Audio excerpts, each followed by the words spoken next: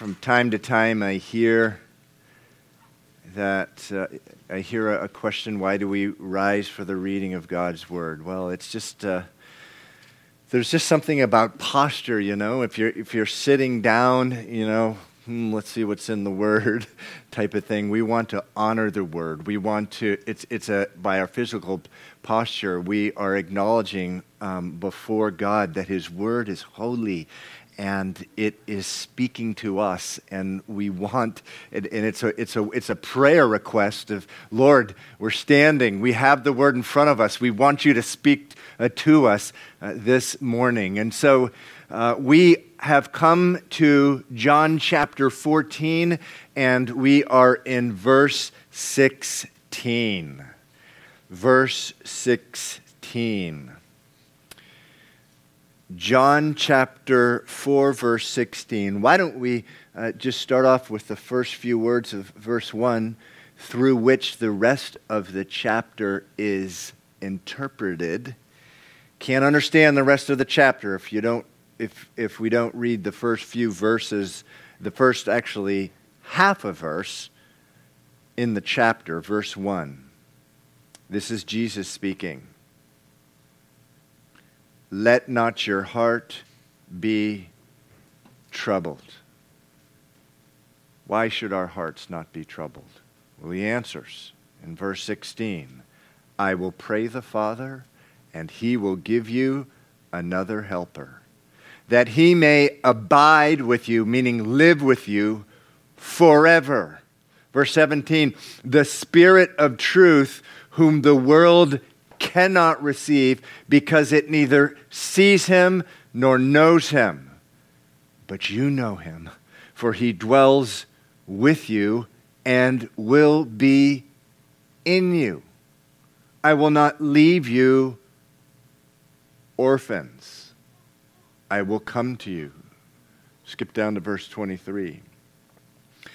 If anyone loves me, he will keep my word, and my Father will love him, and we will come to him.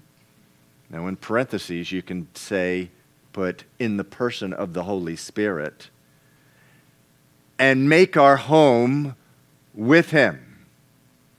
Verse 26, but the Helper, the Holy Spirit, whom the Father will send in my name, he will teach you all things and bring to your remembrance all things that I said to you.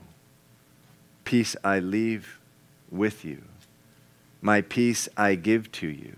Not as the world gives, do I give to you. Let not your hearts be troubled, neither let it be afraid. Let's pray. Father, we thank you. We thank you for this word. It was speaking to 11 of the apostles at the Last Supper, right before Jesus' crucifixion 2,000 years ago. But it was also spoken, and it is being spoken to this morning to us. We know that that is your intention, Lord. This word is for us. How we need you, Lord, and we love these promises. We love these promises that in the person of the Holy Spirit, you are with us. Guide us through this word about him. In Jesus' name, amen. Okay, you may be seated.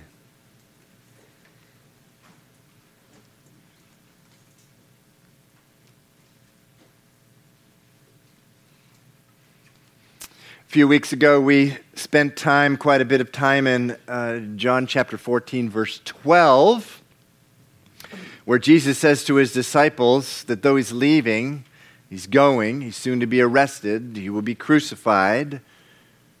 He's going to be. He actually had told them, in the book of Luke we see, he had told them, I'm going to be arrested, crucified, and then after 3 days I'm going to rise again. He told them that. And at the end of John chapter 13, he tells them, I'm leaving you, And in spite of all that, in verse 12, he says that they would be continuing the works that he did.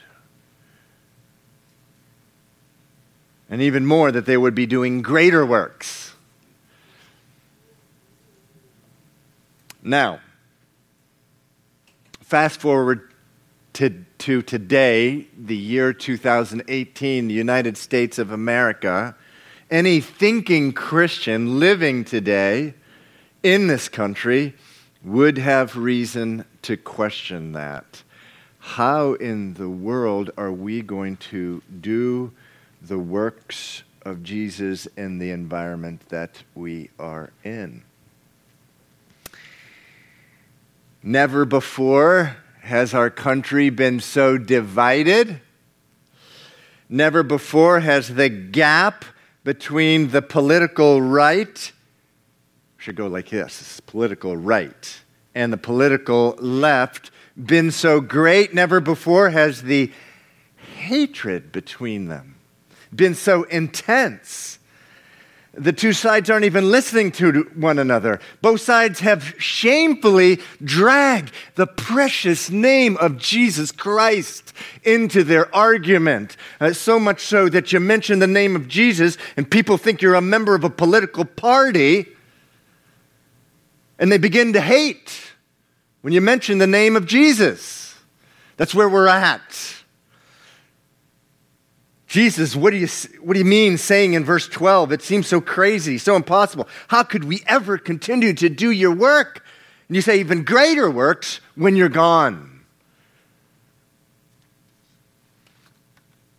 Same thing in the area of truth today in the United States of America. We're in this place where we've never seen before, not even close, where there's so much disagreement about what is truth. Truth about God, truth about what is right and wrong, truth about sexuality, truth about marriage, truth about gender, truth about the value of life, whether life has any value at all, and children are being shot down in our schools.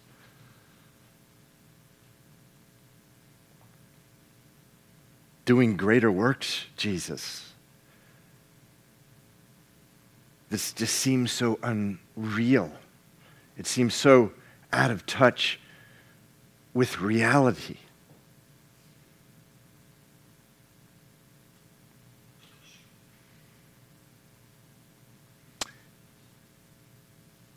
So important that every follower of Jesus, every lover of Jesus, every Christian be a student of history. And there's a lot of history you can learn in the Bible. But there's a lot of other history it's important that every student, every Christian rather, be a student of history. Because if they're a student of history, they'll understand that living in the place they were living right here in John chapter 14, the land of Palestine, once called Israel at one time, but it had been destroyed hundreds of years before. This area that they were living in, it was in the same situation as we're in. But no, really, that's not correct. It was much, much worse. It was a powder keg. Jesus was able to say things to his disciples like, anyone who follows me must take up his cross and follow me. He was able to say that, and they were able to understand that, take up their cross, because there was hundreds, there were actually thousands of crucifixions that took place on a regular basis. I don't know if you've ever seen any of those movies about Jesus.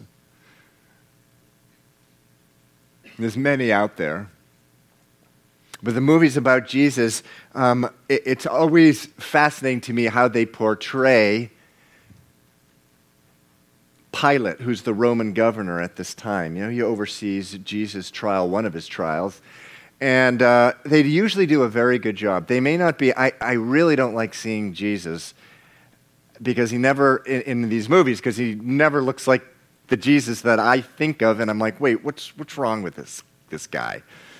But they do a real good job, usually, every movie with the Roman governor Pilate. He's angry, and he is sharing with his wife and others, why was I sent to this place, this terrible place, this pit, this gruesome area where there's people fighting against people and riot after riot after riot after riot. That's what this place was like. You take the hatred that you see in the media today in the United States of America, and you multiply it times 10, and that's what it was like living then. If you don't believe me, let me take you, why don't you turn, we're going to be in the book of Acts quite a bit this morning. Let me go to the book of Acts, go to chapter 21, and I just want to give you just a picture of Jerusalem, which was a very common scene. Acts chapter 21, verse 30. Very common scene, what we're about to read about in Acts chapter 21. This is after Jesus had been resurrected and taken up to heaven. This is the Apostle Paul. He had come into Jerusalem. He had not even said a word. He hadn't even said anything. He was just hanging out in the city. But there were some people in the city who hated him. And they stirred up the city, and it says in verse 30 of Acts chapter 21, all the city was disturbed. And the people ran together, and they seized Paul and dragged him out of the temple, and immediately the doors were shut. Now, as they were seeking to kill him, news came to the commander of the garrison, this is the Roman commander, that all Jerusalem was in an uproar. Skip down to verse 35. It says of Paul, when he reached the stairs, he had to be carried by the soldiers because of the violence of the mob. This is what it was like. You can go back to John chapter 14, but those caricatures, those characters in the Jesus movie of the Roman governor. And they were convinced, they were pagans, and usually the Roman governor Pilate, it says something about being cursed by the gods. Otherwise, why would I have ever been taken here? This place. And they often say things like this God-forsaken place in these movies. And then, he's red and fuming and Italian-looking guy. And that is what it was like. Now, just a little time after this, in the larger scheme of things, in AD 70, a few decades later, the entire city would be flattened by the Romans. 1 million Jews dead, many others taken and sold into slavery, but the whole city is destroyed, and any Jews that remain living fled to other countries, and they were homeless for 2,000 years. That is how the political, emotional, spiritual, whatever you want to call it, environment was at this time. And Jesus says, let not your hearts be troubled that I'm leaving. And he says, you will continue the works that I'm doing. And they're like, what are you kidding me? Why should our hearts not be troubled? The dominant theme of his response, what he talks about more than anything else in John chapters 14, 15, and 16, as he is talking to them about why they need not be troubled, is the person of the Holy Spirit. The person of the Holy Spirit. He says in verse 16, I will pray to the Father, and he will give you another helper, that he may abide with you forever. The Spirit of truth, verse 17, whom the world cannot receive, because it neither sees him nor knows him, but you know him, for he dwells with you, and he will be in you. Now, who had been dwelling with them? Who had been living with them? Anybody? Shout it out. Jesus had been living with them. He had been living with them, and that's what he means when he says in verse 17, he, the Holy Spirit, lives with you, and he will be in you. He will be in you. How we need the Holy Spirit in this wacky, crazy environment we live in the United States of America. How we need the Holy Spirit. We do not have any chance of being fruitful or doing the works of Jesus. We do not have a prayer without the Holy Spirit, the power of the Holy Spirit living in us. The power of the Holy Spirit. Now, I want to talk to you just for a minute about this word helper in verse 16. Jesus says to them, don't let your heart be troubled. I'll pray to the Father. And this is meaning after he's gone and taken up to heaven, he's going to pray to the Father, and he will give you another helper. Helper. Some of your translations say comforter. Some of your translations may say advocate. Other translations say counselor. The word in the Greek is the word parakletos. I'm going to put that up on the projection screen now. Parakletos. This is the literal meaning. Called to one side, or a believer's side. Called to your side. That is what the Holy Spirit is. The Holy Spirit is Jesus, who now he's at your side, but notice in verse 17, he says he dwells with you, but he will be in you. He will be in you. Now, so important that you understand that the Holy Spirit is a person. Now, we don't have enough time to go through all of this in great detail, but Christians, those who believe in Jesus, who follow Jesus, who are lovers of Jesus, believe in the doctrine or the teaching of the Trinity. And they believe that, we believe that because it's what the Bible teaches. The Bible teaches that God is one. He is one. But it also teaches that he is one. It teaches the mystery that one in three persons. God the Father, God the Son, and God the Holy Spirit. Three persons. That's a mystery. Three but one.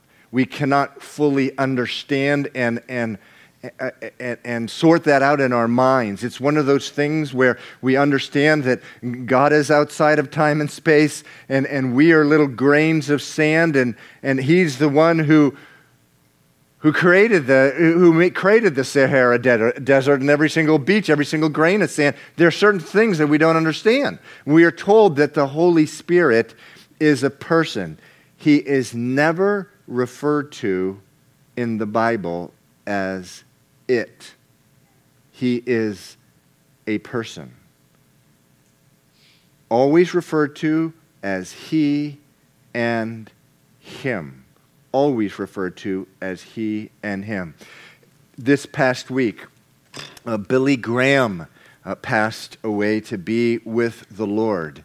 And amazingly, even though I haven't picked up this book and read it in years and years and years, this book by Billy Graham was just sitting right underneath my chair, just sitting there. The name of the book, The Holy Spirit. and Billy Graham, it was just used by the Holy Spirit in a way that the world has never seen anyone be used ever, including Jesus. That's why Jesus says, you guys will perform greater works. What was he talking about? He was talking about people like Billy Graham. Remember when we talked about that concept, greater works? Jesus confined his ministry into this small little area about the size of New Jersey.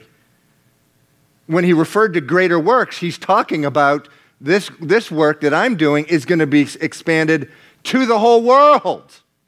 And so Billy Graham filled up stadiums in the 50s, the 60s, the 70s, the 80s, all over the world, every country of the world, anywhere that he went. And what was the reason? What was the formula for this quote-unquote success? It was the Holy Spirit.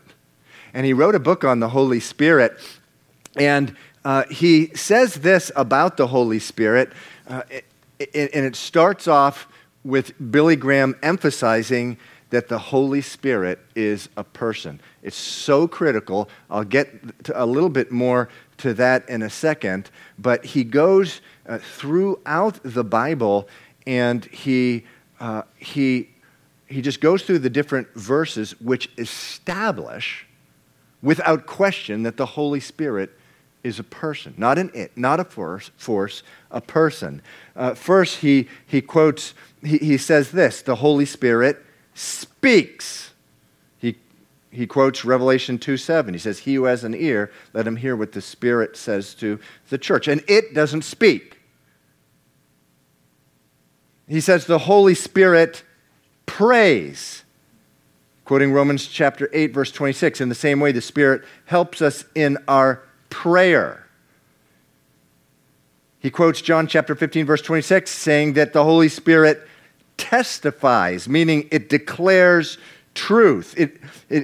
In John chapter 15, verse 26 says the Holy Spirit declares witness of me, or proves me to be true. Billy Graham continues, the Holy Spirit leads. Acts 8:29, the Spirit said to Philip, go up and join this chariot. And it doesn't lead. The Holy Spirit commands. The Holy Spirit guides. The Holy Spirit appoints. The Holy Spirit can be lied to. It says in Acts chapter 5, verses 3 and 4, Peter confronts one of the early Christians and said, Ananias, why has Satan filled your heart to lie to the Holy Spirit? You can't lie to an it. You lie to a person. Billy Graham continues, the Holy Spirit can be insulted.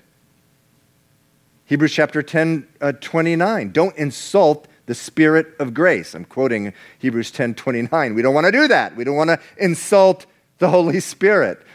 The Holy Spirit can be blasphemed. Matthew chapter 12, verses 31 and 32. And the Holy Spirit can weep. And it doesn't weep. Do not cause the Holy Spirit of God to weep. Ephesians chapter 4, verse 30, or to grieve. The Holy Spirit is a person. So important. Now, you may say, well, man, why are you getting all flustered about this, Pastor Steve? Let me put this on the projection screen. It's because of years and years being a pastor, and by experience, I have learned, actually, there you go. it's after years of being a pastor, I see that a misunderstanding about the Holy Spirit, treating the Holy Spirit like a force or treating the Holy Spirit like an energy, will leave Christians weak and feeble, and they won't bear fruit, and they will not do the works of Jesus because they cannot, because they don't understand the Holy Spirit, and they certainly don't do the greater works. Here's a question for you. I want you to write this down if you're taking notes. This is a question for you. It's a question for me. Am I thinking, how much do I have of the Holy Spirit? Or am I thinking, how much of the Holy Spirit have me? How much of the Holy Spirit has me? In other words, if you think that the Holy Spirit is somehow like this mystical power from God, there's always going to be a frustration in your heart. I just need more of that. How do I get more of that? But if you understand that the Holy Spirit is a person, if you understand and believe Jesus' words in John chapter 14, 17, at the end where he says, the Holy Spirit dwells with you now, but he will be in you. You will understand that you shouldn't be asking, how do I get it? You should simply be asking, does he have all of me? Does the person of the Holy Spirit have all of me? Does he? And remember, this mystery, 3 in 1, Father, Son, and Holy Spirit, it's the equivalent of saying, does Jesus have more of me? But Jesus, the unique role of the second person of the Trinity is anytime in the Bible, Old Testament or New, where there's a physical manifestation of God, that's Jesus, the second person, God the Son, second person of the Trinity. The Holy Spirit is a person. And it's so critical that you understand that he's a person. Because he's a person, it's actually true and possible that you can have a dialogue and be led by God all day long. It's not just when the force is with you. That's not when it is. And this arbitrary force, you never know whether it's the case. There's verses throughout the New Testament speaking of the Holy Spirit speaking. This, as Billy Graham had mentioned, the Holy Spirit guiding, the Holy Spirit leading. So that you actually, when you are getting dressed for church, you are actually bringing a person in the Godhead, the God of the universe, Almighty God, into your dress, which is an important thing for me. I'm a guy, and I don't always know how to dress. Sorry, guys of the world, but I got 4 daughters and a wife, and man, have I left my home many times, and they look at me like, well, they're Boston Blunt. That looks terrible, Dad. Go back to your closet. But you can actually ask, okay, God, what am I supposed to be wearing this morning? And feeling as you're maybe going to the church service and you're feeling very distracting. Okay, Holy Spirit, I need you to do something about all these thoughts that are crowding my mind. I'm not going to be able to hear a word that the pastor says. Or you come into a church service, or you're going to work, or you're at school, and you have 4 or 5 different choices of who to talk to. Lord, who do you want me to be talking with now? It's so important that you understand that the Holy Spirit is a person. Our Holy Spirit is a person who you have a relationship with. Are you frustrated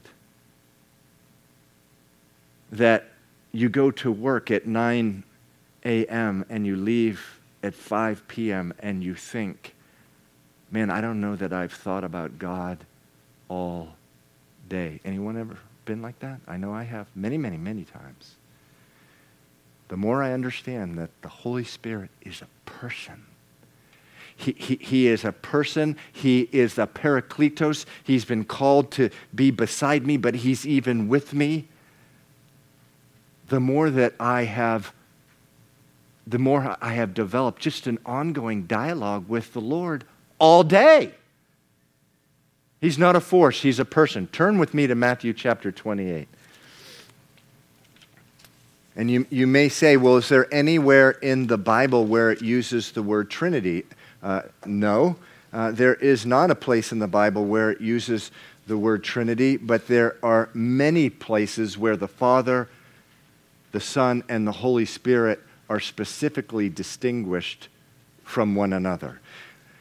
Right before he was taken up to heaven, Matthew 28, Jesus said, verse 18, all authority has been given to me in heaven and on earth.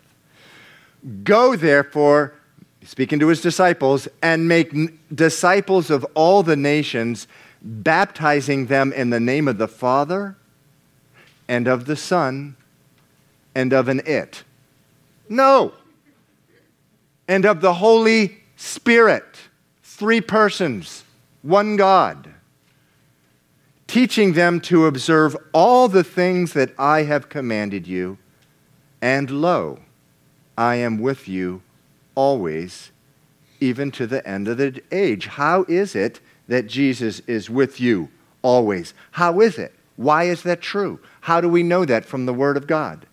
Because we know that the person of the Holy Spirit is alongside of us, Parakletos, and as Jesus says in verse 17 of John chapter 14, he's in us if we have made Jesus the King and Savior of our life by faith.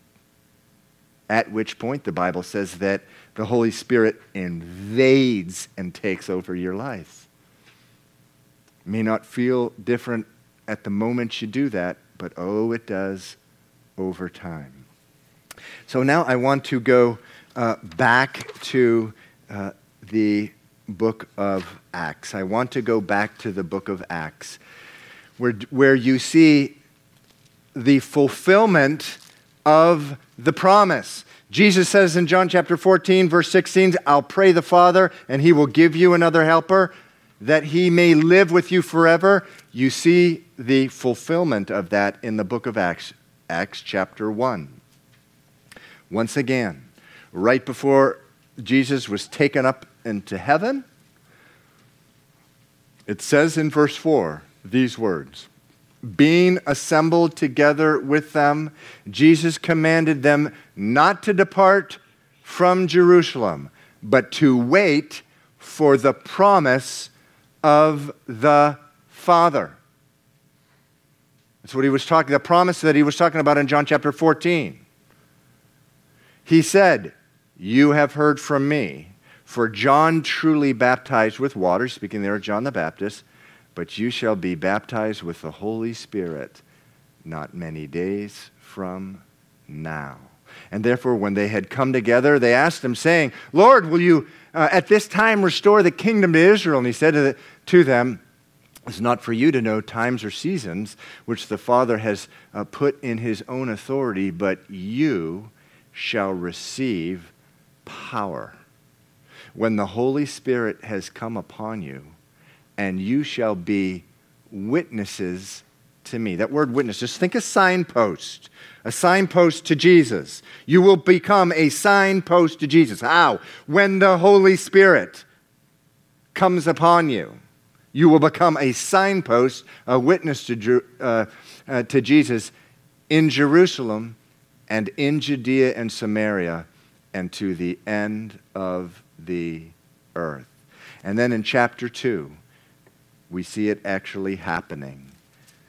It says in Acts chapter 2, verse 1, when the day of Pentecost had fully come, they were all with one accord, meaning in agreement, in one place. And suddenly there came a sound from heaven as of a rushing mighty wind, and it filled the whole house they were sitting. Then there appeared to them divided tongues as of fire, and one sat upon each of them, and they were all filled with the Holy Spirit and began to speak with other tongues as the Spirit gave them utterance. Now, there were people all around the world who had come to Jerusalem for the Feast of Pentecost, and they spoke different kinds of languages, and it says that they were all amazed. Verse 7, it says, look, aren't these Galileans? How is it that we hear in each our own language in which we were born? And so verse 12 says, they were all amazed and perplexed, saying to one another, what could this mean? But others mocked, saying, they are filled with new wine. And then verse 14 says, Peter, standing up with the 11, raised his voice and said to them, men of Judah, and all who dwell in Jerusalem, let this be known to you, and heed, meaning obey, my words. And he goes on and he declares the life, the death, the resurrection of Jesus. Now, mind you, Peter, just a few days earlier, after the crucifixion, here's the guy that he was hiding underneath beds and tables in Jerusalem, terrified of himself being crucified. But here he is in front of everyone, boldly declaring the word of God after what had happened, after he had been filled with the Holy Spirit. And verse 40 says this, with many words he testified and exhorted them, saying, be saved from this perverse generation. That word perverse means twisted. Now, what do you think would happen if you went out on the streets of Boston and said, you got to be saved from this twisted generation? What do you think would happen in this society that's so divided, and there's so much hatred, and there's so much acrimony, and there's so much insults, the mocking? If you went out on the streets and said, by Jesus Christ, you need to be saved from this twisted generation. Well, you may say, well, that's crazy. I mean, they would probably go after me with fangs. No. Not when you're filled with the Holy Spirit. Doesn't happen. We go out week after week after week from April to October on Saturday nights with our evangelism training, and we run into many people who know full well they are living in a twisted generation, and they're hungry to hear. But the key is the Holy Spirit. The key is the Holy Spirit. The one thing I noticed with the different people that are going out, it's the ones that have this wonderful relationship with the Holy Spirit that come back and give a report. Oh yeah, we shared the gospel 3 different times tonight. 3 different times? You're kidding me. Because every Saturday as I'm preparing for going out, I'm just thinking, why would a stranger in the city of Boston listen to another stranger person talk about Jesus? They do, as we are filled with the Holy Spirit. What does it say after Peter had shared these words? Verse 41, then those who gladly received his word were baptized, and that day about 3,000 souls were added to them. This is in Powder Keg, Israel, Palestine. That's where this is taking place. We cannot expect to see the fruit of God in our lives without the filling of the Holy Spirit, without the baptism of the Holy Spirit, without the Holy Spirit coming upon us. Move over to chapter 6 of the book of Acts. Chapter 6 of the book of Acts. Chapter 6 of the book of Acts says this. In verse 3, what had happened here is that they were appointing different men to take care of the distribution of food in the early church. And the apostles declared to the people, to the church, in verse 3, it says, therefore, brethren, seek out from among you 7 men of good reputation, full of the of the force. No! Filled with the Holy Spirit and wisdom, whom we may appoint over this business. Now then go down to verse 8, and Stephen, full of faith and power, did great wonders and signs among the people. But it says that people were stirred up against him. They didn't like him. There was a lot of hatred and acrimony and people fighting and insulting at that time as well. Verse 12 says they stirred up the people, the elders and the scribes, and they came upon Stephen. They seized him and they brought him to the council. And then at the beginning of chapter 7, the high priest, imagine he's talking to the senior most religious official in his religion, the high priest. And the high priest says to Stephen, who's filled with the Holy Spirit, "Are these things so?" Verse 2, and Stephen said, "Brethren and fathers, listen. The God of glory appeared to our father Abraham when he was in Mesopotamia before he dwelt in Haran." Then he takes them through the history of Israel. And then in verse 51, please skip down to verse 51, he says this, filled with the Holy Spirit, he says this, "You stiff-necked and uncircumcised in heart and ears, you always resist the Holy Spirit, as your fathers did, so do you." That's the one thing you cannot do. That's the one thing our church cannot do. We cannot resist the Holy Spirit. We can't think, there's churches out there, and I hear really weird things about the Holy Spirit. I don't want to be a part of that. Just give me the Bible. No. You do not want to resist the Holy Spirit, ever. That's what they did, the religious leaders at the time did. And what is Stephen saying to them? You always resist the Holy Spirit as your fathers did, so do you. Verse 54, when they heard these things, they were cut to the heart. They gnashed their teeth at him. And it says in verse 55, but Stephen, being full of the Holy Spirit, gazed into heaven and saw the glory of God and Jesus standing at the right hand of God. He goes on and he's stoned there. He's stoned there, but filled with the Holy Spirit, he was able to speak right into this incredibly angry religious system. And the result of this was yet another widespread revival where thousands and thousands of people went out after this, after witnessing this, themselves filled with the Holy Spirit, and they saw the fruit of God in their lives, in the lives of the church. And the same thing happened throughout the book of Acts. Turn with me to Acts chapter 13. In Acts chapter 13, it says in verse 2, this is when Paul, the Apostle Paul, was sent out. They ministered to the Lord and fasted, and the Holy Spirit said, again, it's or forces don't speak. The Holy Spirit says, now separate to me Barnabas and Saul for the work to which I have called them.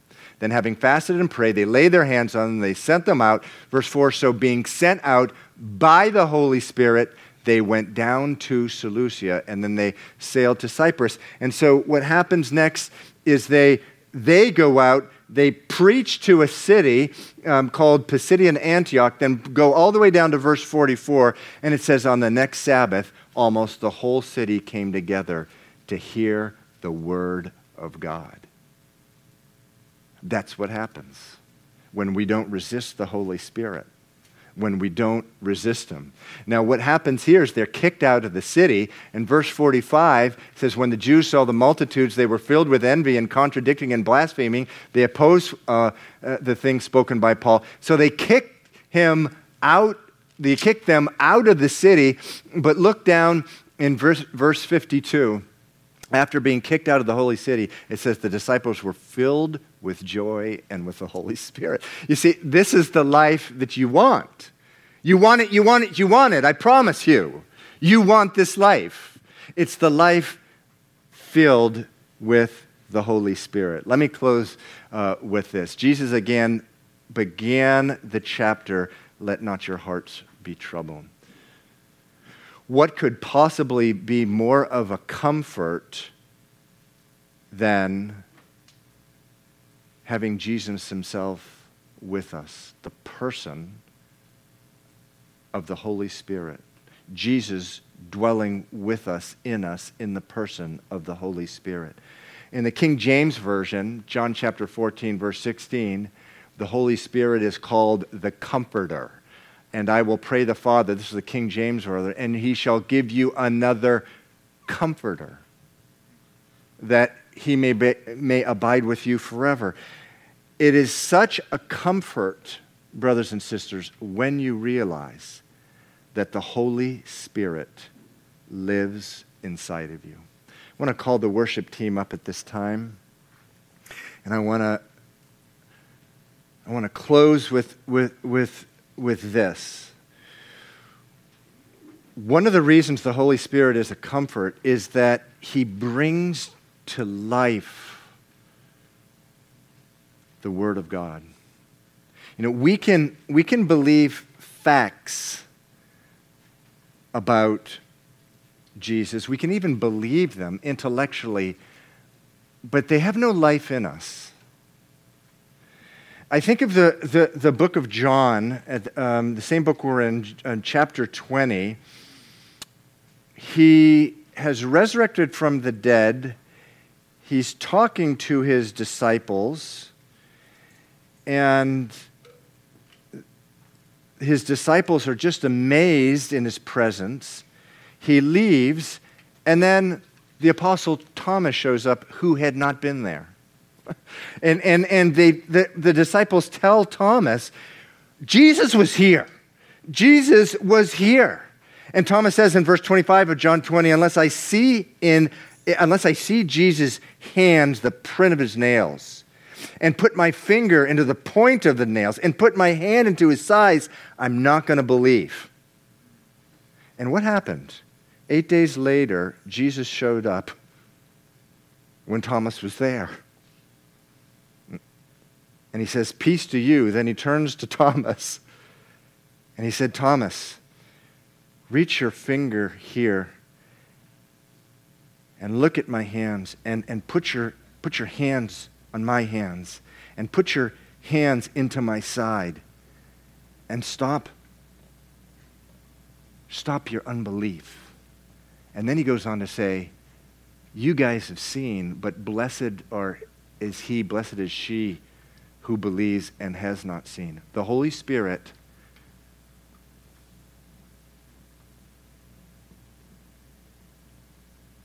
will do a work. He will bring Jesus to life in such a way that you are able to put your hand in his side, in his wound, in his fingers and his hand, and somehow you will be able to taste the reality of his pain and the agony that he went through for you.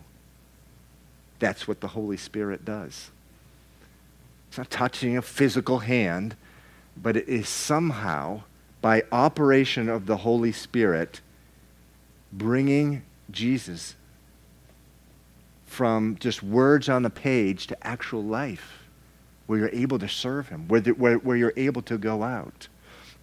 I want the worship team to begin, and if you all could just, Greg and Danielle, just start off with instrumental.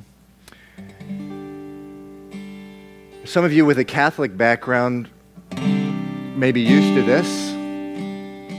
If you don't have a Catholic background, maybe you're not, but I just want to be real serious with the Lord this morning. I'd like to kneel.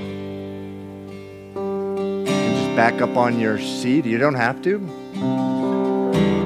But I want to get real with the Lord, and I want us all together kneeling, if you're willing, to cry out to God of our need for the Holy Spirit. I want to do that together.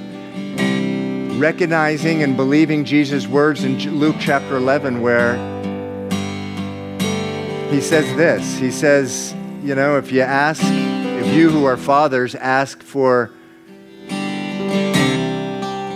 egg, am I going to give you a rock? No. Would a father do that if he asks for bread? Is he going to give his son anything other than bread? No, of course not. How much more will God give the Holy Spirit to those who ask? At Calvary Chapel in the city, I want to resist the Holy Spirit. I want to acknowledge our need for the Holy Spirit. And I want to ask Him, and we want to ask Him to come into our lives. So as the worship team plays, if you'd like to join me on our knees, please do. I just want to get serious with the